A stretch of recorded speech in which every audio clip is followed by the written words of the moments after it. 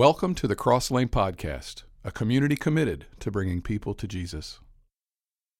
We're in a series that is really about killing that thing in us that has the potential to destroy everything good around us. And we're talking about our pride, and we're calling it the Black Widow. And we're talking about humility and pride and the interplay between those and what it looks like in our life. Had a really good friend of mine come in this morning. She had a tip for me. Sherry Shepard came in and she said, "Brett, you're talking about these spiders." She said, "Any creepy crawly thing, just let me tell you what I do to them." She said, "I take out my Paul Mitchell Freeze and Shine hairspray." And she says, "One squirt paralyzes them." And she said, "That's how I deal with them." So I'm thinking about that, and I'm like, yeah, humility is the Paul Mitchell Freeze and Shine for our life, okay? So I'm not talking about the pride that we feel for our kids or the pride that we feel for even our team or the pride we feel for, building a business or building an organization or even, if you and your wife, you say, we're going to build a house and you do all the work that's required to build a house. I'm not suggesting that taking pride in those kind of things is necessarily a bad thing. I think you have to be careful. I think you have to really watch your spirit and see. But I'm talking about the pride that I'm not talking about the pride that inspires us to greatness. Okay, there's a certain pride that drives us to do great things, and I'm not at all trying to disparage that or put that down. That's a good thing. I'm talking about the pride that when you walk into the room, there's not room for anybody else in the room because you've walked into it, right? That your head is so big, that you think you're so big, that when you walk in, you're the kind of person, I'm talking about the kind of pride that makes you the kind of person that when you walk in, it sucks all the air out of the room because there's no room for anybody else. Okay, that's the kind of pride I'm talking about. It's that pride that keeps you from admitting the things that you need to admit and acknowledging the things that you need to acknowledge, from hearing the things that you need to hear, and sometimes from initiating the things that you need to initiate. We're talking about calling it out and naming it and saying, you know what, that's pride and it has to go. Today, I want to talk to the 3P people in the room. 3P people. That means you have a measure of power, you have a measure of prestige, and you have some measure of possessions. By power, I mean that when you walk into a room, people pay attention. Right? If you walk into a room, you might be the boss, you might be the one that writes the checks, you may be the one that built the business, but you're in charge. You lead the division, you lead the branch, you lead the school, the class, or whatever it is. You're in charge. You run the department. You own the company. And you've got a measure of power, and people are a little bit careful around you. They have to be. They can't just say anything around you because you have the power to do something about it. That's the kind of power I'm talking about. Prestige. And prestige can come from a lot of different places. You may not be the richest person in the room, but maybe you're the smartest person in the room, and everybody knows it, and that gives you a bit of prestige. All eyes look to you when there's a decision to be made. They care about what you think. People bend their ear in your direction because you have good things to say or important things to say. You may have accomplished some great things. Maybe you know somebody who's great. Maybe you're related to somebody who's great, and by virtue of that, you have some level of prestige. And then there's possessions. You are resourced. Maybe it's because you worked hard and you started at the bottom and you worked your way up to the top. Maybe it's because you were born to the right family. Maybe it's because you know the right people. It could be any number of reasons why, but for some reason, you are resourced. Now, can we just stop before I really get into what I'm going to talk about today and just talk about this Black Widow thing a little bit? Can we just all acknowledge that if we were an insect, the last place we would want to find ourselves is in that position right there, tangled in the web of the Black Widow spider, because you know what's going to happen. She's going to come wrap you up. She's going to inject you with a venom that doesn't just incapacitate you, it kills you, and she's going to save you for lunch later. We wouldn't want that, right? And so that's the power that pride has in our life. And so that's why we're talking about this in this series. If you're a 3P person, you have some special challenges when it comes to the black widow of pride in your life. Denying that you are a 3P person is not humility. Okay? Just saying, well, I'm not a 3P person. That's not humility. That's actually deception. That's dishonest is what it is. This is important. If you deny that you're a 3P person, it actually sets you up to misuse your 3Ps, and you will not use them wisely. So the best thing you can do is just acknowledge it. The best thing that you can do is just say, you know what, I am a 3P person. I do have some level of power. I do have some level of prestige, and I do have some level of possession. So I'm set up to become entrapped in the web of the black widow if I'm not really careful with these things. So today's message is specifically for all the 3P people. And even as I say that, somebody's sitting there thinking, well, that's great, but this sermon's not for me because I'm not a 3P person. That counts me out. Let me just show you this. Did you know that there are over 3 billion people in the world that if we were to drop them into your world and they were able to see how you live, they would see you as a 3P person?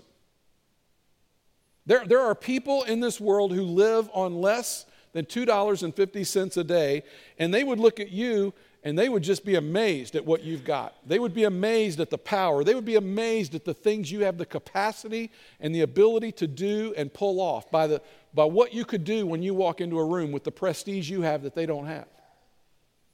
The power that you have, they don't have. The possessions you have, they don't have.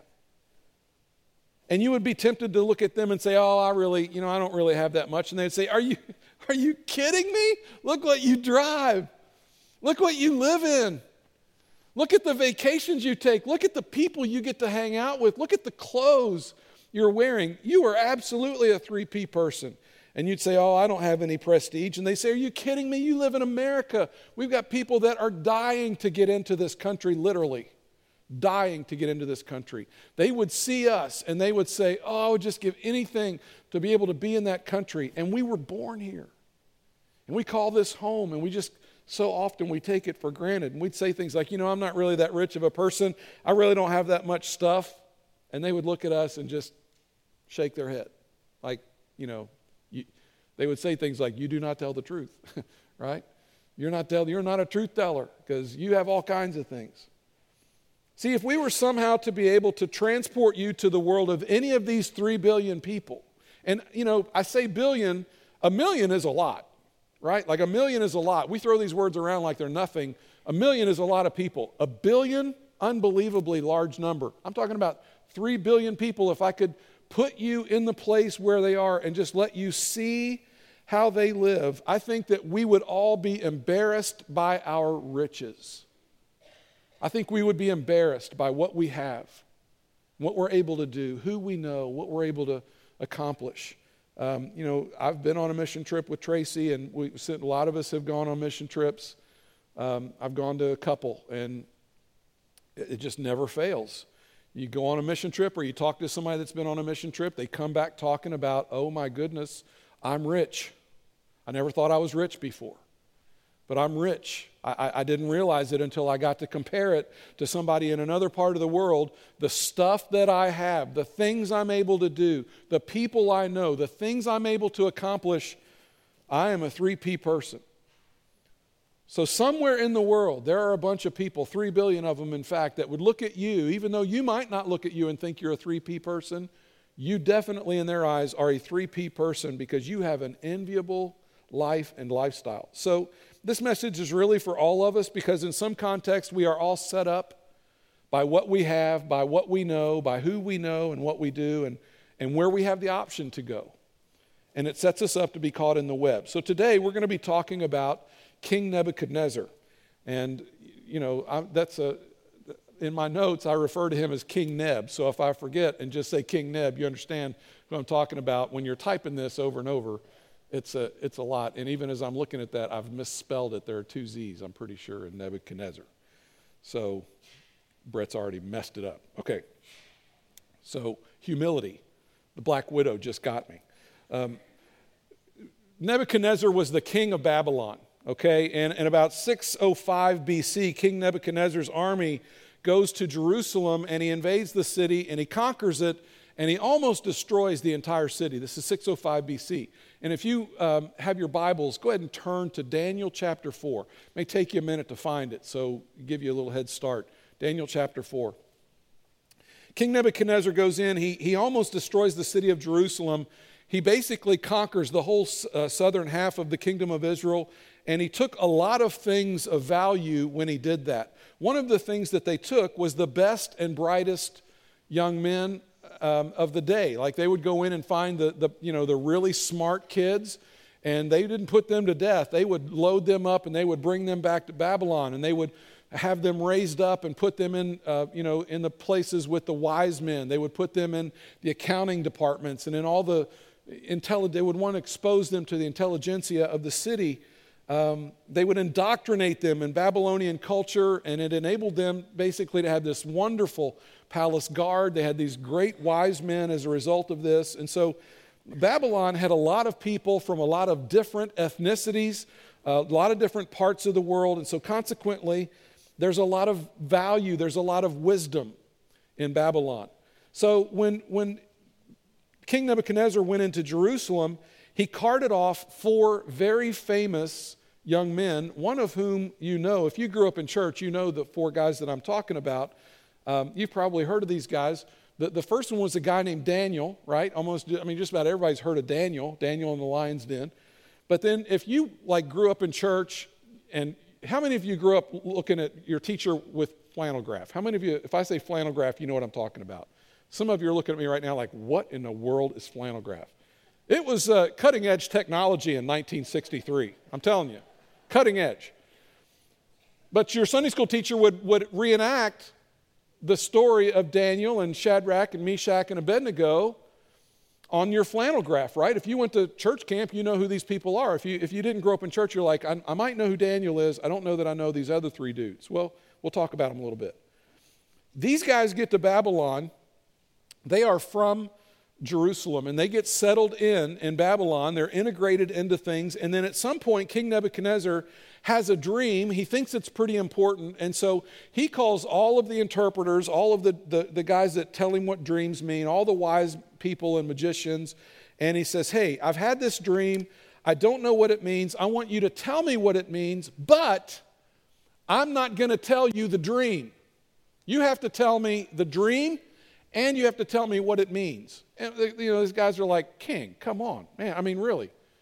Only the gods could tell you what the dream was. We can't possibly know what the dream was. Well, King Nebuchadnezzar isn't having any of that, and he's about to put these guys to death when Daniel steps up, and Daniel says, hey, hang on a minute. Give me a little time. I'm going to come back. I'll tell you what the dream means. Just hold on for a second. And sure enough, Daniel comes back and he tells Nebuchadnezzar what his dream was about, tells him what it was, and then tells him what it was about. And so King Nebuchadnezzar is so impressed by Daniel that he says, okay, from now on, we're going to worship Daniel's God, which is the Jewish God, Yahweh. That's who we're going to worship. Daniel's God is the God of all gods. And so a few years pass, and King Nebuchadnezzar forgets the lesson that he learned years earlier, and he decides, okay, now I'm going to have this big statue made. We're all going to start to bow to me. He forgets about Daniel. He forgets about what he said about Daniel's God, and he says, you know what? I'm going to be the God. Everybody's going to bend their knee to me. And so he has this great big huge idol statue thing made. He puts it out in what they call the plain of Dura, just outside of Babylon, and he says, everybody is going to bow. Well, Daniel is out of the city, on vacation, not sure where Daniel was. But Shadrach, Meshach, and Abednego hear about this statue that Nebuchadnezzar is going to have everybody bow to, and they say, they send a message, we are not going to bow to your idol. We're just not going to do it. So Shadrach, Meshach, and Abednego, if you went to Sunday school, you know this story. They end up in the fiery furnace, and King Nebuchadnezzar is going to burn them up in this furnace, except they won't burn. They've got their fire retardant footy pajamas on, and they don't They don't burn. So King Nebuchadnezzar says, okay, bring them out. New rule, whoever they worship, that's who we're going to worship. Well, who they worship is the same God that Daniel worshiped. So once again, you would think King Nebuchadnezzar would learn his lesson. You would think there's this thing rolling around in his head going, you know what, seems like I've said this before, but whoever they worship, that's who we worship. So King Nebuchadnezzar has this on-again, off-again relationship with God. But when you are the emperor of the world, and that's pretty much what he was, because Babylon was it back in the day. They controlled that part of the world, and from their perspective, they controlled the world. And when you're surrounded by people who are telling you that you're the greatest, oh king, you're the greatest. When you are surrounded by people who are telling you that you are like a god, you can begin to believe your own press. You can begin to believe that you are a king. And I would just say that when you are you and when you are me and you listen to your own self-talk sometimes, we can get ourselves convinced in our own minds, you're important. You're a king. You're better than. You don't associate with that kind of person. You don't do this kind of thing. Pride can start talking to us and it gets us in bad places. So about 25 years after all of this, in about 580 BC, King Nebuchadnezzar has another dream. And here's how the story starts. This is part of King Nebuchadnezzar's journal, and somehow Daniel gets a hold of this, and it ends up in our Old Testament Jewish book of Daniel. Daniel chapter 4, beginning in verse 4, it says, I, Nebuchadnezzar, was at home in my palace, contented and prosperous. So King Nebuchadnezzar is a 2P person at least. He's got a palace and he's prosperous, okay? Verse 5, I had a dream that made me afraid. Now in his dream, he dreamed about this giant tree that was so huge that it could be seen throughout the world. Everybody could see it, and it was beautiful. And then he hears this voice in this dream that says, cut it down. Cut the tree down. And suddenly the tree is cut down, and all that is left is a stump in the ground. After the tree gets cut down in this dream, he hears this voice in the dream, and he calls them messengers or maybe angels. And in this dream, he hears them announce something. And it says, verse 17, the decision is announced by messengers. The holy ones declare the verdict so that the living may know that. Now, I'm going to read this next part, but we're going to read this several times in this message this morning. And I would like for that red highlighted part to become something that's on your mind as you leave today. So I want you to read this with me. I'm going to start at the beginning, and we're going to read that passage from the beginning. And when we get to this part, I want you to read that out loud with me. Are you ready?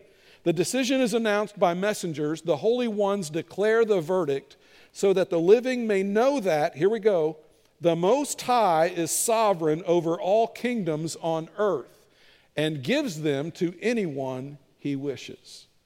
And then the verse goes on to say, and sets them over the lowliest of people. So he's telling all this dream to Daniel. This is what he's heard in this dream. This is what these messengers said to him. And Daniel's hearing this, and Daniel's freaking out, okay? He's crestfallen, he's ashen-faced, it's just, and King Nebuchadnezzar wonders what's wrong. Daniel can't even speak.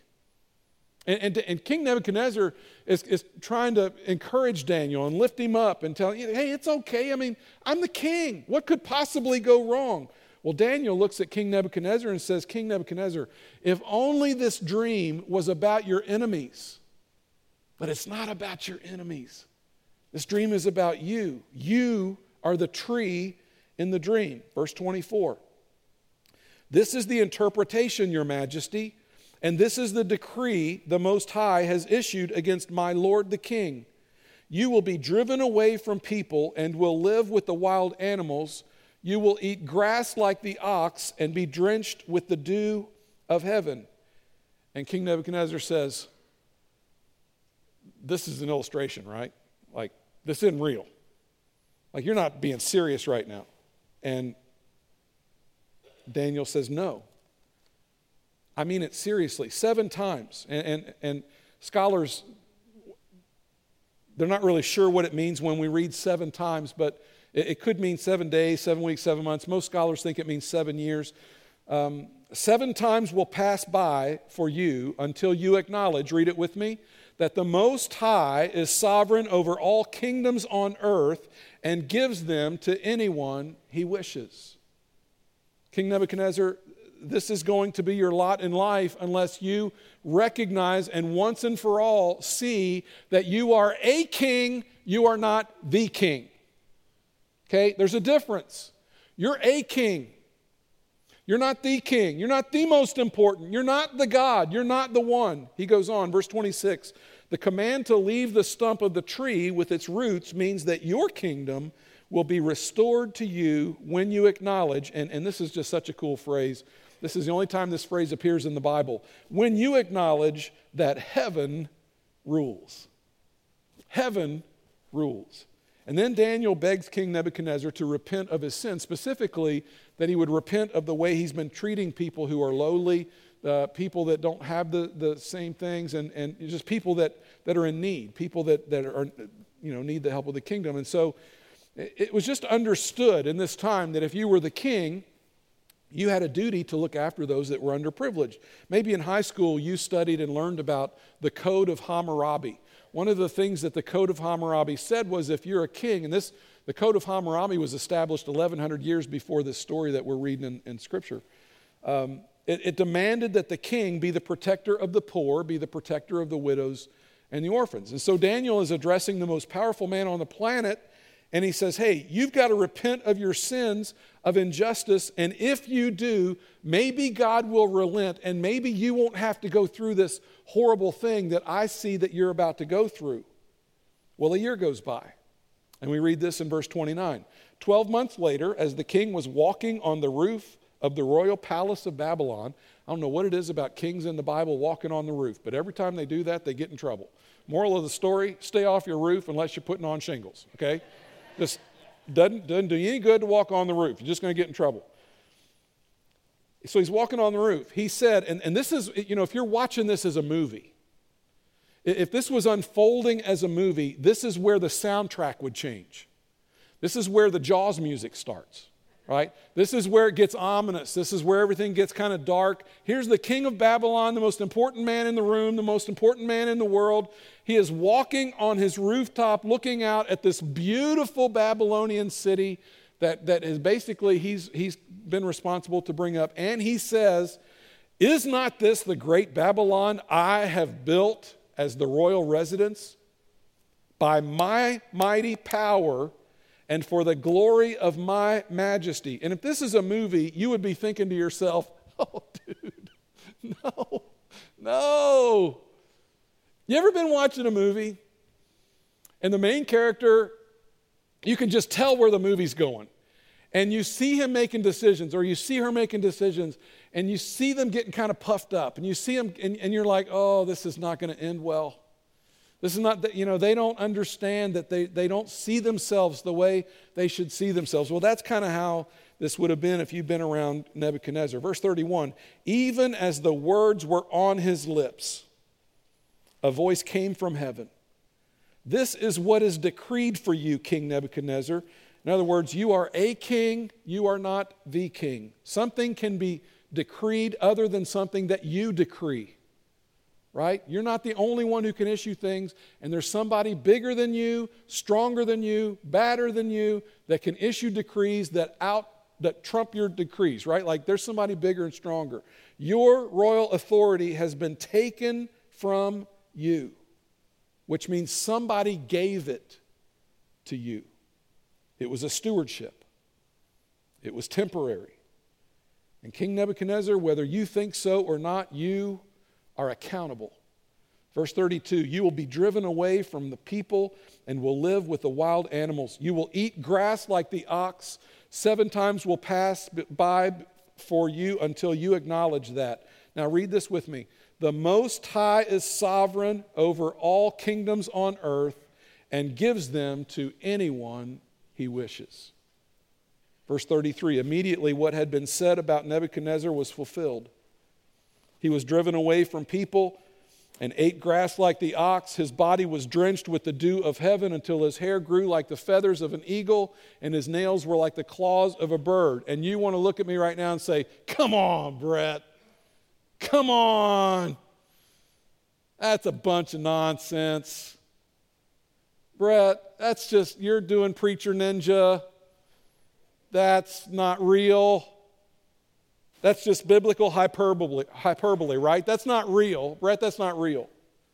Did you know there is an actual mental condition and there is a name for it? It is called boanthropy. Boanthropy, a person in a delusional state who believes himself or herself to be an ox or a cow and attempts to live and behave accordingly. I have 2 words for you. Google it. Google it. You think I'm lying to you, right? This is real. There's stories about this in history. There are stories around the world of people who have had boanthropy. There's a story of a guy that was in Great Britain that for 5 years was in an institution. Every day they would take him out, put him in the yard, and he would act like a cow. And then they would bring him in at night and he would sleep.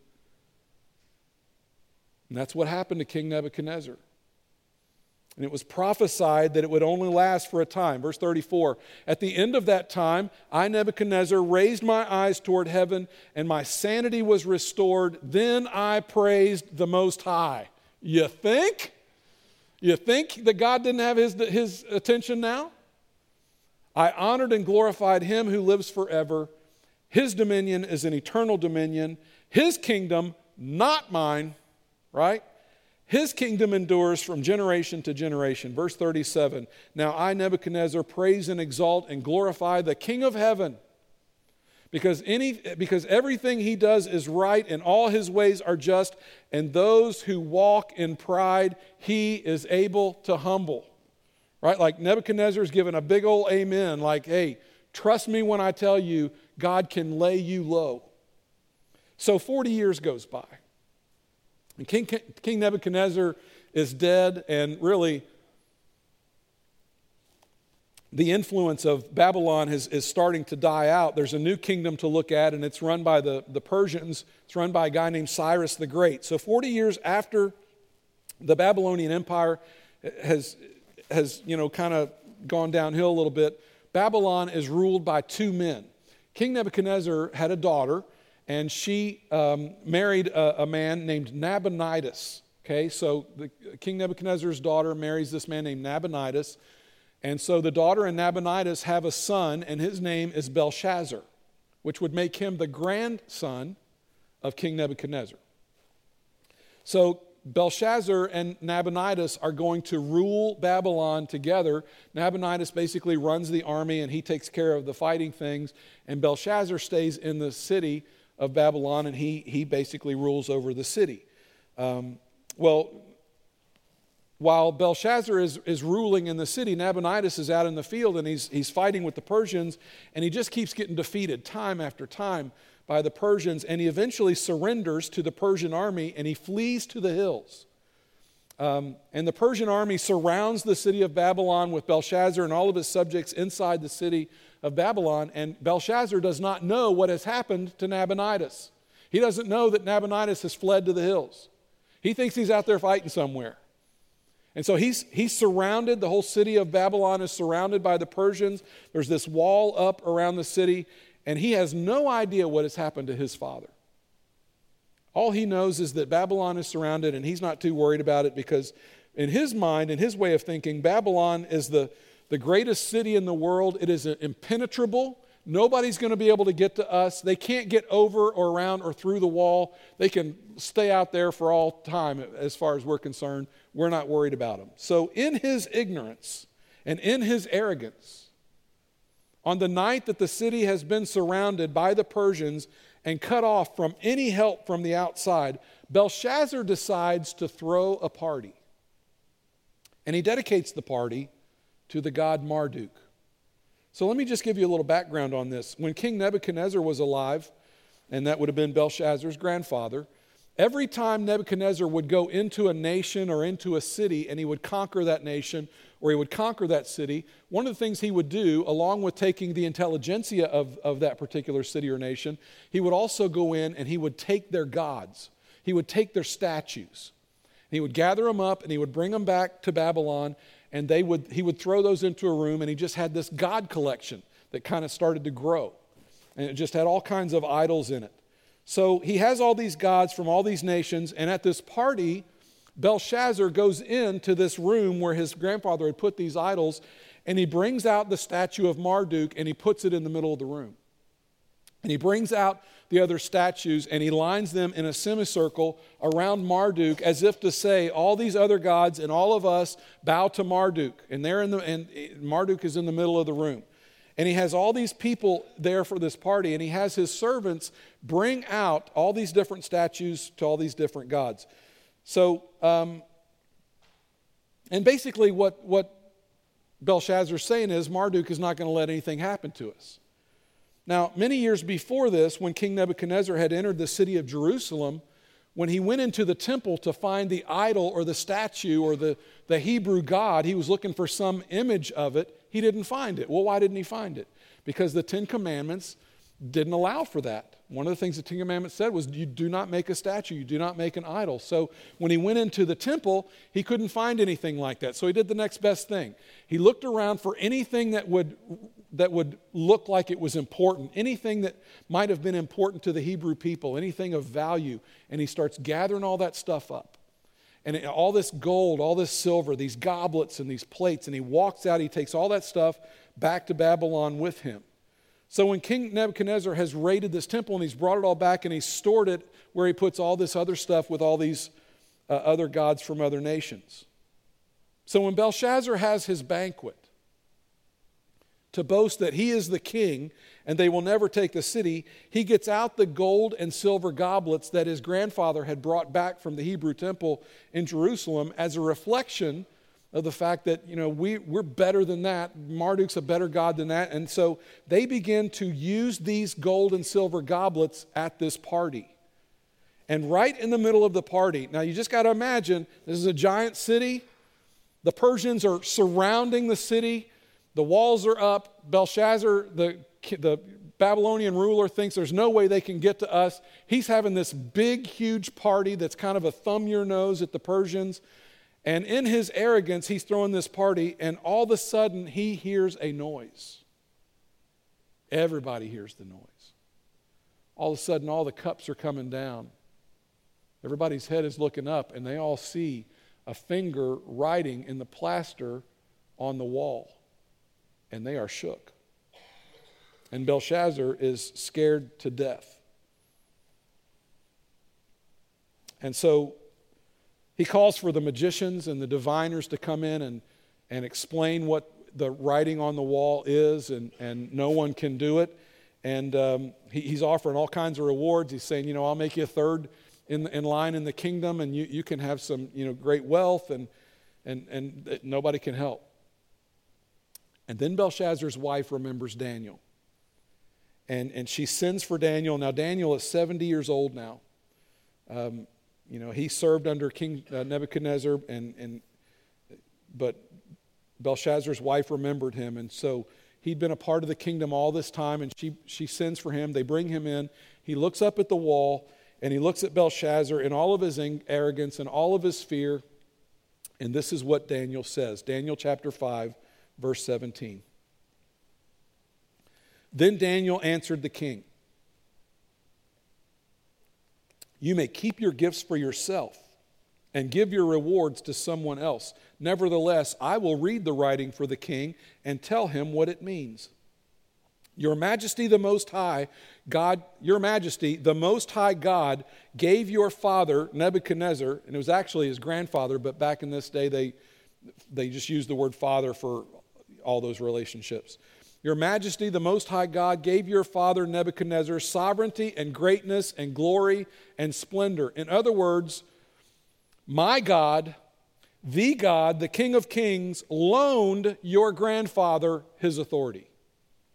Loaned him the ability to be king. Loaned him his splendor. Verse 20, but when his heart became arrogant and hardened with pride, he was deposed from his royal throne and stripped of his glory until he acknowledged that, read it with me, the Most High God is sovereign over all kingdoms on earth and sets over them anyone he wishes. Belshazzar, your grandfather, who was a great king, understood that his power was on loan from the King of Kings. Verse 22, but you, Belshazzar, his son, have not humbled yourself, though you knew all of this. Now, this story about King Nebuchadnezzar had been handed down. I mean, this was a story that they'd all heard. Belshazzar had heard this. He's the grandson of King Nebuchadnezzar. He'd been told this story likely by his own grandfather. The Bible says, you knew this. Instead, you have set yourself up against the Lord of heaven. You had the goblets from his temple brought to you, and you and your nobles, your wives and your concubines drank wine from them. You praised the gods of silver and gold, of bronze, iron, wood, and stone. I just imagine as Daniel's having this conversation with Belshazzar, and he's talking about all these gods of wood, iron, and stone. Just picture, here's this statue to the god Marduk in the middle, made out of some kind of element, and all these other statues around it. And Daniel's calling off the different materials that they're made out of: iron, wood, stone. And he says, you praise the gods of silver and gold, of bronze, iron, wood, and stone, which cannot see or hear or understand.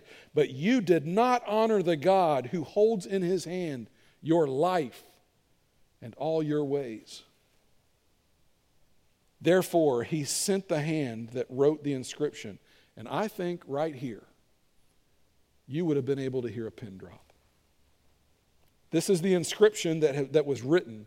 Mene, Mene, Tekel, Parsin. Here's what the words mean. Mene, God has numbered the days of your reign and brought it to an end. Belshazzar, your days are numbered. You ever been around somebody who they've got the juice, they have the power? You ever been around somebody that had the juice and they knew they had the juice and they treated other people like they had the juice? You ever been around somebody that was so prideful, so arrogant, and you just wanted to walk up to them and put your arm around them and say, buddy, listen, if you don't get this under control, it is going to be a long, hard fall for you. Hey, maybe don't talk to people like that. Hey, maybe don't look at yourself like that. And you see somebody like that, and you just want to walk up to them and say, man, you're in for it. Do you realize that one day all of this disappears? Do you realize that one day you're not going to be that big, strong coach anymore? Do you realize that one day you're going to stoop low? All your power will be taken away from you. Do you realize that one day all the things that you hold in your hands from a possession standpoint won't mean anything because it won't buy you anything that you really want? You just want to walk up to them and say, listen, don't fall for that lie. It's temporary. Your days are numbered. This is that moment for Belshazzar. This is that moment when it all runs out. Your days are numbered. Second word, Tekel. You have been weighed on the scales and found wanting. In other words, Belshazzar, you are accountable. Someone is holding you accountable. There is someone greater than you, and now you have to give an account. And then Paris. Your kingdom is divided and given to the Medes and Persian. Belshazzar, your influence was temporary. Now get this. About a week before the Persians surrounded the city, and about a week before this party, the king of the Persians, a guy named Cyrus the Great, and he got that name for a reason. They went about a mile or two up the river of the Euphrates. Babylon was built on the Euphrates River. And in fact, they built a wall across on two sides. They built a wall across the Euphrates. That's where Babylon got its water supply from.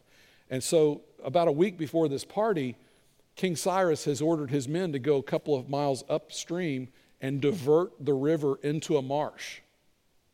So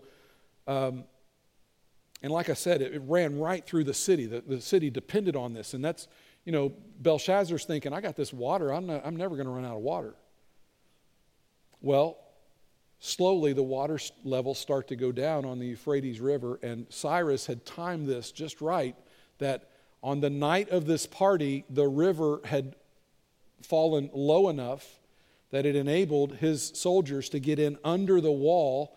And even as they're having this party, and even as Daniel is saying these things to Belshazzar, there are Persians that are making their way under the wall, and they are pouring into the city. Because the Most High God is sovereign over all kingdoms on earth and sets over them anyone he wishes. So what does that mean? You see, Belshazzar would lose his life this night. Belshazzar will be laid low this night. Belshazzar is going to learn everything you had, everything I've been talking about is coming to roost on you, and your pride is going to take you down. So what does it mean for 3P people? It means that every day the resources we have is a stewardship. It's a stewardship. There are many variables, and you should never get all puffed up about the things that come into your life, about the things that you have, about the things that you are a steward over, because it can all disappear today. It is a gift. We are managing something that we did not create, and we will not hold on to forever. Second thing is this, it's temporary. And most important of all this, the easiest thing to forget is that we are accountable. One of these days, we are going to give an account for what we had and how we used it and what we did with it. Prestige, power, possessions, because the Most High God is sovereign over all kingdoms on earth and sets over them anyone he wishes. So here's what it means for you. Here's what it means for me. As you leave here today, this is what I want on your mind. When you are the one, when you're the one that has the juice, when you're the one in charge, when you're the one that when you walk into the room, everybody looks at you, when you're the one with all the money, when you're the one with all the answers, when you're the one that has all this stuff, you've got it going on. When you're the one, when you get that new car, and it's got that new car smell, and you kind of want to drive by things with glass because you want to see, you like, boy, I look good in this car, right? And you go buy expensive, nice clothes, and you look in the mirror and you go, man, I look good in these clothes. I look good. You walk out of the hair salon, man, I look good. I feel good. Dang, I'm pretty. Right? When that's you, when you've got all the juice, when you've got all the, when they stroke the check and you get the check and it's yours and you're like, holy cow, all that's mine. Remember. It's a stewardship. And it's temporary.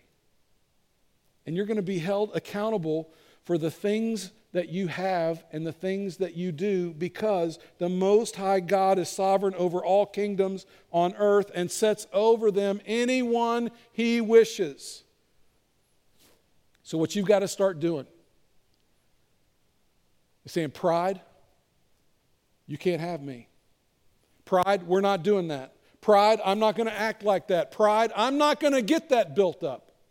Pride, you're not going to get me convinced that this is anything other than a temporary situation, and I will always know where it came from, and I will always give him praise. Listen, the black widow of pride in your life prowls and has laid a web for you, and it is called pride. And humility is Paul Mitchell, freeze and shine. Okay? That's what it is. So as you leave here today, head on a swivel, looking for pride in your life. And when you see it, you say, no pride. No, I will not go the way of Belshazzar. Now, one last thing and we'll close. I want you to hear me say this, and I'm saying this because I love you. If there's somebody in here and you've never given your life to Christ, don't let pride be the reason that you don't come to God and get your sins forgiven. That is ridiculous. Don't be like Belshazzar. Admit that you need something. Admit that you don't have it all together. Admit that there may be a king bigger than you.